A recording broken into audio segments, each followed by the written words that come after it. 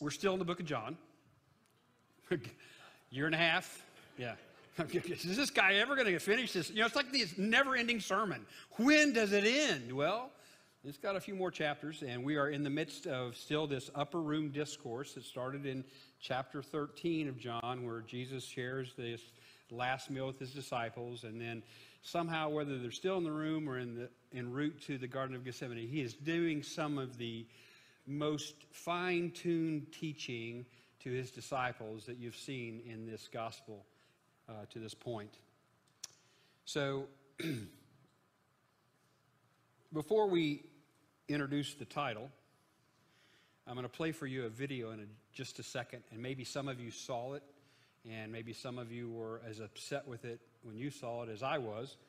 But last week, during a tour boat ride, as this commercial tour boat was trying to park along the riverfront in Montgomery, Alabama, there was another party boat, a pontoon, a personal boat, parked in their way. And I owned a boat. Those of you know I used to live on a boat for a year, which was crazy. Don't recommend it. But in boating world, if you have parked somewhere that you shouldn't have parked, it's not unusual for somebody to just grab the rope and move it to where it needs to be. And the melee, the brawl that broke out, made national news. So here you go. This is like the minute and a half of it. The man who will be attacked is a part of that commercial group that does the tour rides. Actually, he's a co-captain. And what you don't know up to this point, the captain of that commercial boat has asked the group that owned that boat to move it multiple times. And we got it in there. Did it make it? Yeah.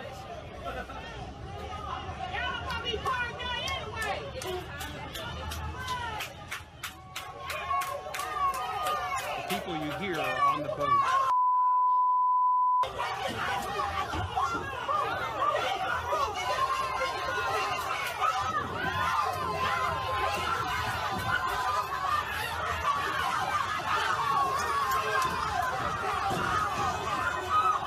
young man in the life jacket works for the same company. He's tried to come to help.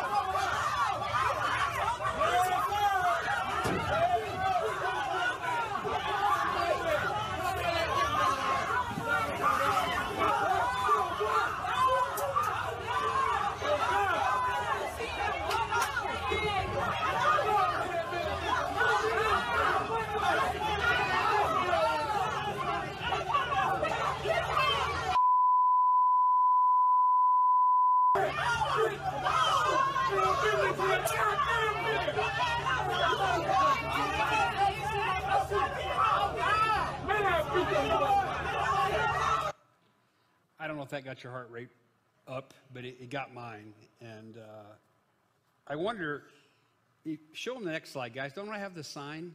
That's the sign. If you can't read that, it says no parking between signs, reserved for slip and, I think it's slip and something. It's even hard for me to read up close to it. But it's the name of the boat that was trying to park there, and it said do not park there. So if you saw that sign, would you park there anyway? No. That's what you say in church, I know. Would you curse the man who asked you to move your boat when it was parked illegally, if you will? I don't know if there's illegal boat parking, but it sounds like it. Would you start a fight after he physically touched your boat and started to move it? Here's the other question. Would you have joined in on the fight, either for him, to help him, or against him? Well, in today's text, we find ourselves, as I said, still in this upper room discourse. 2 weeks ago, my title, coming from the scripture, was chosen. That we are chosen by love, and we are chosen to love. And then last week, I used a single title word, hated, because we are hated, Jesus says, because I chose you. Today we read that we will be comforted. And I know after hearing hated and chosen. You know, how does this go? And I'm not sure that all these texts work in there together, but bear in mind that Jesus in chapter 14 told them, let not your hearts be troubled. You know, you believe in God, believe also in me. He talks about sending the Paraclete, the Holy Spirit then. And today I think we are reminded, especially with these first two verses that connect the text from last week to the text today, that the Holy Spirit is in the fight with us. You're not fighting alone. And as we read these verses, you'll find that the battle has already been won, as we sing many times. And we'll also be convicted as the Holy Spirit convicts each one of sin. So, if you have your Bibles, let's look for the comfort that Jesus promises us and extends to us through the Spirit. Verse 26. In fact, I could give you verse 25 because then it even makes more of a connection. But this is to fulfill, I'm in chapter 15, but this is to fulfill what is written in their law. They hated me without reason. That poor man getting beat up had to think, why are they hating on me? Verse 26, when the counselor comes, whom I will send to you from the Father, the Spirit of truth who goes out from the Father, he will testify about me. And you also must testify, for you have been with me from the beginning. All this I have told you, so that you will not go astray. Some will say stumble. Some will say fall. They will put you out of the synagogue. In fact, a time is coming when anyone who kills you will think he's offering a service to God. Holy vengeance in their mind. Verse 3, they will do such things because they have not known the Father or me. I have told you this so that when the time comes, you will remember that I warned you. He's giving us a warning. I did not tell you this at first because I was with you. And once again, he's warning them because he's going to leave. He's trying to prepare them. Verse 5, now I am going to him who sent me. Who sent him? The Father, God. Yeah, hope you're still awake. I'm now going to him who sent me, yet none of you ask, where are you going? Now some of you might go, didn't Thomas say, Lord, we don't know where you're going, chapter 14? And didn't Philip say, Lord, show us the Father, and that'll be enough? So it sounds like there's some conflict, but I think it's just Jesus is reaffirming, once again, you guys are still not really troubled in thinking about me leaving, because he says, no, I'm going to him who sent me, yet none of you ask, where are you going? Because, in other words, that's where you're going to be someday. Because I have said these things, you are filled with grief. You know, sometimes when you are grief-stricken, you can't hardly think about anything else other than your sorrow, and Jesus is trying to pull them out of that. But I tell you the truth, it's for your own good, it's for your good that I'm going away. Unless I go away, the counselor will not come to you. Holy Spirit won't come unless Jesus goes back to the Father. But if I go, I will send him to you. When he comes, he will convict the world of guilt in regard to sin and righteousness and judgment. That's a tough sentence to understand, so Jesus explains it this way. In regard to sin, because men do not believe in me. In regard to righteousness, because I'm going to the Father where you can see me no longer. And in regard to judgment, because the prince of this world now stands condemned. Pray with me, please. Father, as we look at perhaps a familiar text for some, or maybe all have read this and skipped right on across it, as we do so many times when the idea of the Holy Spirit, the Comforter, the one of the Trinity that we give equal adoration and reverence toward, but yet we often do it in lip service only. Jesus describes some of the characteristics of the Holy Spirit in this text. He'll go on and do more, I know, later in the latter verses, Lord. But for right now, help each one of us to be comforted this day because of your Spirit that resides in the life, in the soul, in the heart of a believer. We ask for your comfort to rain down upon us, for we pray it in Jesus' name. Amen. As I said earlier, verses 26 and 27 connect Jesus' point that the world will hate you. And then I give you this comforting message of the Paraclete, the Holy Spirit. And then verses 1 through 4 that I've read today focus on the believer and the world's reaction to the believer. So that's the first section of these 11 or so verses I covered. And then verses 5 through 11 summarize the Holy Spirit's convicting work. So a little bit of a Greek lesson. I know you guys get tired of this, but the word Paraclete, most of us know that word. We translate it through our different translations we have. Holy Spirit is an easy one. The helper, the advocate, the attorney, the intercessor, the counselor, and today I've used the word comforter for our title. There is a legal sense to the word. If you break that word Paraclete down, para in Greek is a preposition. It means upon or near or close by. And the last part of that word, kaleo, means to speak out. So the one who is near you speaks out. So that sounds like, in fact, don't we call lawyers sometimes mouthpiece? I'll let my mouthpiece speak for me. Let my attorney represent me. They'll be the spokesman for me. It's like the defense attorney who says, I'll speak up for him. And it's like that Matt Mayer song, Your Love Defends Me. I thought almost, always at the last second, hey, you should have sang that one, Steve. But Steve does a marvelous job, and he picks stuff even, I give him what I'm preaching on the week in advance, and that's about all I give him. And he's like, okay, I see where you're going. But in the context of these verses today, I want to give one more title that I've seen it before, so I'm not unique in this. To call the Holy Spirit the champion. The champion.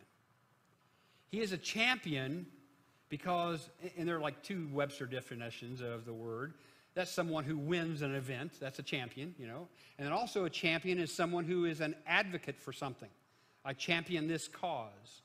So the Holy Spirit being a champion really sets well with me today. He has and will defeat all of our rivals, and he has and will argue our case to the world and to the Father. But to need a defense, you have to have done something wrong first, right? I mean, you hire a defense attorney when you've been accused of something. Maybe you didn't do it. And I know there's no guilty people in this congregation. But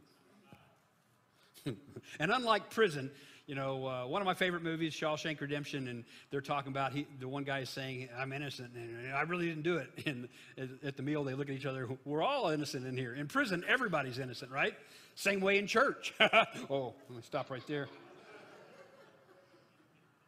Do not forget, we are all guilty of failing, of sinning, and we're all stand in judgment of what God will bring to those who have gone the other way than they should go. In fact, I've said it before, I know it's a song, we're all on cruise control down the highway to hell. We're all on that. Until you repent, and the very definition of the word repent is to turn around. Until you turn around on that highway and head back towards the Father. And that only is done through that simple thing that we taught them in Vacation Bible School, is admitting that I'm a sinner. That's the ABCs, remember? What's the B for? Believe, that Jesus is the Lord and Savior. And C, confess him. And until you've done those things, you're still on that highway to hell. So you all stand just like these that Jesus will talk about until you have done that. Jesus reminds his disciples that faith in him, though, will mean persecution. They will kick you out of the temple, he said. Remember chapter 9 when Jesus has healed a blind man? And like the chief priests and leaders of the church or leaders of the synagogue, 4 different times they interview people. They interview the man twice. They interview his parents. They interview Jesus. And the man is kicked out of the temple. And his parents don't want to be kicked out of the temple. And remember, they just say, well, all we can say is he was born blind and now he can see. But we're not going to necessarily say that Jesus did it. Because if they'd done that, they wouldn't be able to find a job. If you remember these things from me covering this back in chapter 9, they probably wouldn't have been able to find a job. They wouldn't be able to buy food. They probably wouldn't be able to have a place to live unless they owned their home. And even so, they might have been forced to live outside of the walls of Jerusalem. They'd be treated like an outcast. And Jesus says, you're going to be treated like outcasts. But wait, the champion, the one sent from the Father, Jesus says, because of his truth, I want you to keep from stumbling. Look at verse 1, chapter 16. All this I have told you so that you will not go astray. That is that Greek word scandalos, which we get the English word scandal, that which causes a major failure, whether it's from some moral or ethical issue that someone has a scandal. Jesus says, I don't want you to trip. I don't want you to fall, because the champion will hold your hand. I always pick on my mother and sister when they sit so close. If you start sitting, oh, you guys are pretty close. I could pick on, oh, Steve, you're really close. But I usually hold my mom's hand when I'm getting in and out of the car. Doesn't really think she needs it, but I'm there to help her. And that's what the Comforter is there for you, to help you along the way, to pick you up when you have fallen, to hold you back when you're going in the wrong direction, to push you when you won't go, and to lift you up when you're down. Jesus goes on to say, not only will they kick you out, they will try to kill you. And even think that they're serving God while they do it. Remember chapter 12 of this book, when Lazarus has been brought back from the dead, they plan ways, those religious leaders of the day plan a way to kill not only Lazarus, but also to kill Jesus. And if you're familiar at all with Paul, in Galatians, the first chapter, he talks about how zealous he was in going after Christians. Those of you who know the story of Saul before we call him Paul, he made his name being one who would carry off those who would believe in Jesus and perhaps even kill. Jesus is warning them of the future, and I believe warning us too of the future in which we live, in the days we live now. During my Air Force time, I got to spend 1 year in Boston. That's where I went to Boston University. I thought I saw the Boston connection there. I saw you once, and I just knew it was that side. I also went, that was a great thing, BU, Boston University, has a consortium, so you can go to any seminary in the Boston area that's participating. So those of you who probably heard me say, I took one class at Harvard, got a B in it. But I took a lot of courses at Gordon Conwell. Gordon Conwell Seminary is a very conservative school, a little closer to where we were living. And Gordon Conwell hosts the Study for Global Christianity. And where I'm going with this is that, there are different agencies that track. There's the Voice of the Martyrs. There are other places that track the number of people killed every year because of their faith in Jesus. And Gordon Conwell, I really like that that seminary and university. And here are some of the numbers that they record, and I really think these are fairly accurate, as well as you can get these days. That in the first decade of this century, between 2000 and 2010, 1.6 million Christians were martyred around the world. Now, it has declined steeply since then. From 2010 to 2020, it went to 800,000. But last year, they tracked 5,000 Christians killed around the globe. So we're on track for this decade, if you stay at that, for about 500,000 to be killed because of their faith in Jesus. So this fight is as real today as it was for that man on that dock in Montgomery. And remember why that fight broke out on that video: because he pointed out their wrong. And I'm not saying, because last week I think the past 2 weeks we've been talking about love and hate, and not pointing out with hatred of what the wrong is, but being true to what the gospel tells us to do. He pointed out their wrong, and that there becomes our entryway to the convicting work of the Holy Spirit. Fighting and being a champion. Now, let me pause. I got to have a sermon illustration at some point, right? Because some of you are already asleep. No, okay. Leighton Ford. You ever heard the name Leighton Ford? Brother-in-law to Billy Graham. He's still alive, Leighton is, and a Canadian evangelist and founder of, I think, Leighton Ministries. He preached with Billy Graham, and I was talking to Dennis in my office and Dan, and I always am afraid because as I get older and I say Billy Graham and those under 30 go, Billy who? It's like saying Billy Sunday to the generation before mine, perhaps, or my generation growing up. I wouldn't have known who that was probably either. But Leighton had the opportunity. Here's another name that you're going to go, wow, he's really bringing out the old ones. Leighton had an opportunity to witness to Muhammad Ali once. And I grew up following Muhammad Ali. I remember one of his latter fights. I'm in college. And I don't think I cried, but I was sad that he got beat. Some of you, I'm glad he got beat. Man, change his name. There's that hater part of you coming out. Easy on that, throttle back. But he got beat. How many know how many times he got beat? Because I was kind of a student of Muhammad. 5 times. Got beat 5 times. Frazier. Anybody else? Frazier's the first. No, Ken Norton actually, I think, is the first one to beat him. Frazier. Holmes. Kenny Holmes. Yeah, I'll just stop. Foreman did not beat him, no. The guy who I saw, I think that's the one I saw in college, was Leon Spinks, man. How did he beat him?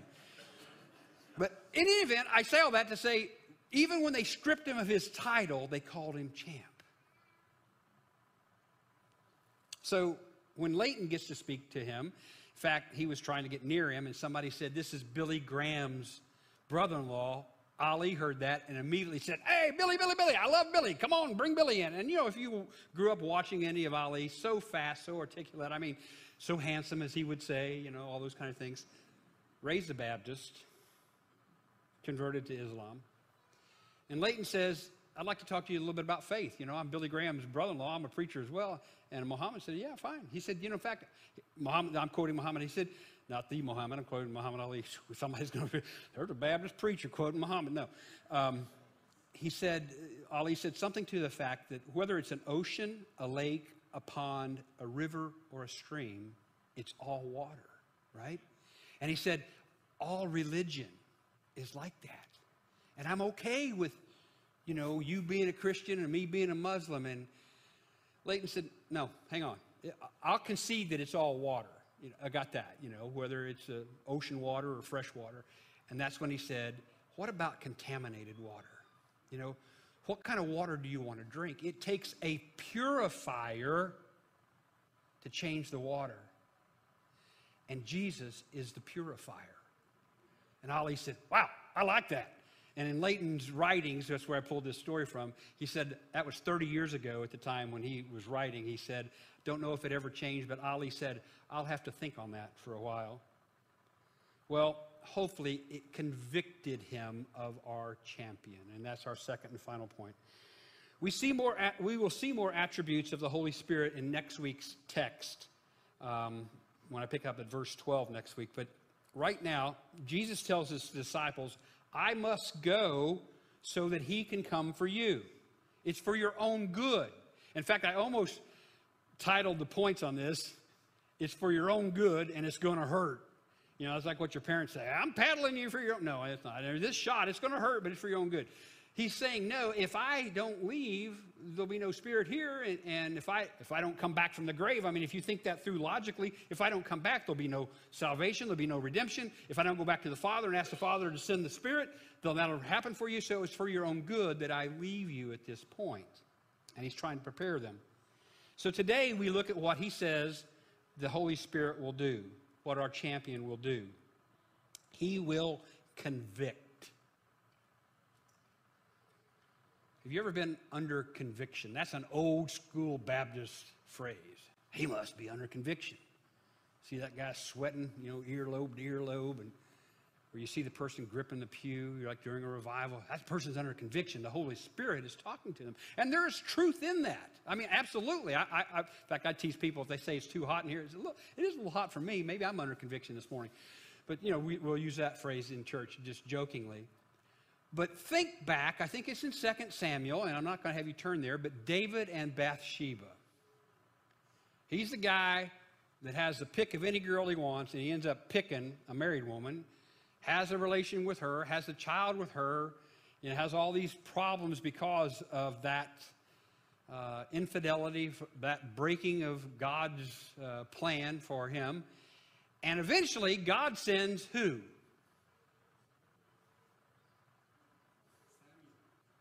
Close. Nathan. Yep. Sends Nathan to come and convict him. Well, actually, he tells him a story. Remember, he tells him a story about a man who had this sheep, that he loved this sheep. He kept it. That was like his baby. That was his baby. And he took care of that sheep. And, I mean, you can embellish this all you want. But a rich man came and took that poor man's lamb and killed it for his dinner or to serve some people. And you know, David hears that, and man, he goes ballistic. Who is that man? And Nathan looks at him and says, you're the man. And sometimes the Holy Spirit is that which clearly points out to you and convicts you of your sin. So let's look at these. I think I have a little slide for you. That one verse, he talks about the Holy Spirit will convict you of sin because there are people who will not believe. There are some people who don't believe they need to ever confess and repent of anything. You know, the Lord, God is not even out there. And if he did make me, he made me to have fun. So I'm not going to ever confess. Well, you need the Holy Spirit to convict you of your sin. Conviction of righteousness. Now, that's a little complicated.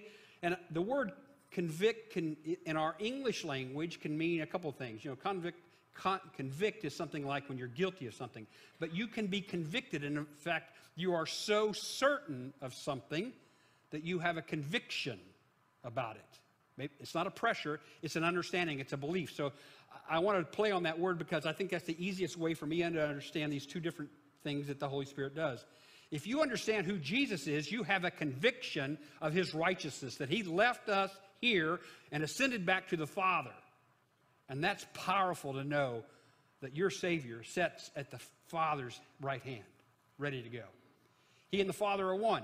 And also, that judgment that comes from the Father, I have a conviction that Christ has already won the battle and that Satan, no matter what he does to me in this world or in this life, is condemned because of what Christ has done. That is our conviction. Now, I like that. Yeah, some of my sermons, I hear it. Francis Chan, you know Francis Chan. We've used him on some of our Wednesday night Bible studies. Powerful Bible teacher, preacher out of California. And he wrote in a leadership quarterly that I picked up this week about his teenage daughter. He said, my wife and I prayed and prayed. She had been raised in church and she'd made a decision, but he said, I just really felt like it wasn't genuine. And he said, I prayed and I prayed. He said, we cried and we cried. And we just watched her behavior, that she didn't live and didn't conduct herself and didn't seem to have the attributes of a believer in Christ Jesus. And he said, I prayed, God, either your Spirit comes into her or your Spirit doesn't.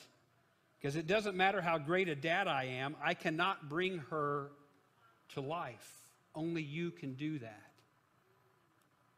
He said, one day she came into my room and said, Dad, you were right. The Holy Spirit, his presence in my life, my belief in Jesus was not where it has to be. Mine was more a head knowledge than a heart knowledge. But now he's there. And he said, my wife and I, you know, as all parents do, first you challenge them to believe, you're going to challenge that this really happened. He said, at that writing, he said, it's been 1.5 years since then. And she has continued to walk with the Savior. So today I say unto you, let the Holy Spirit comfort you, let him be your champion, and let him convict you if need be, and also as he convicts the world to bring others to Christ Jesus. If you're here today that you have never confessed Jesus as your Lord and Savior, I would pray that you would do that 180, that you would turn around right now and quit walking with the devil hand in hand on that highway to hell. But drop him off, turn back around, and come and profess your faith in Jesus. Would you stand with me as we pray?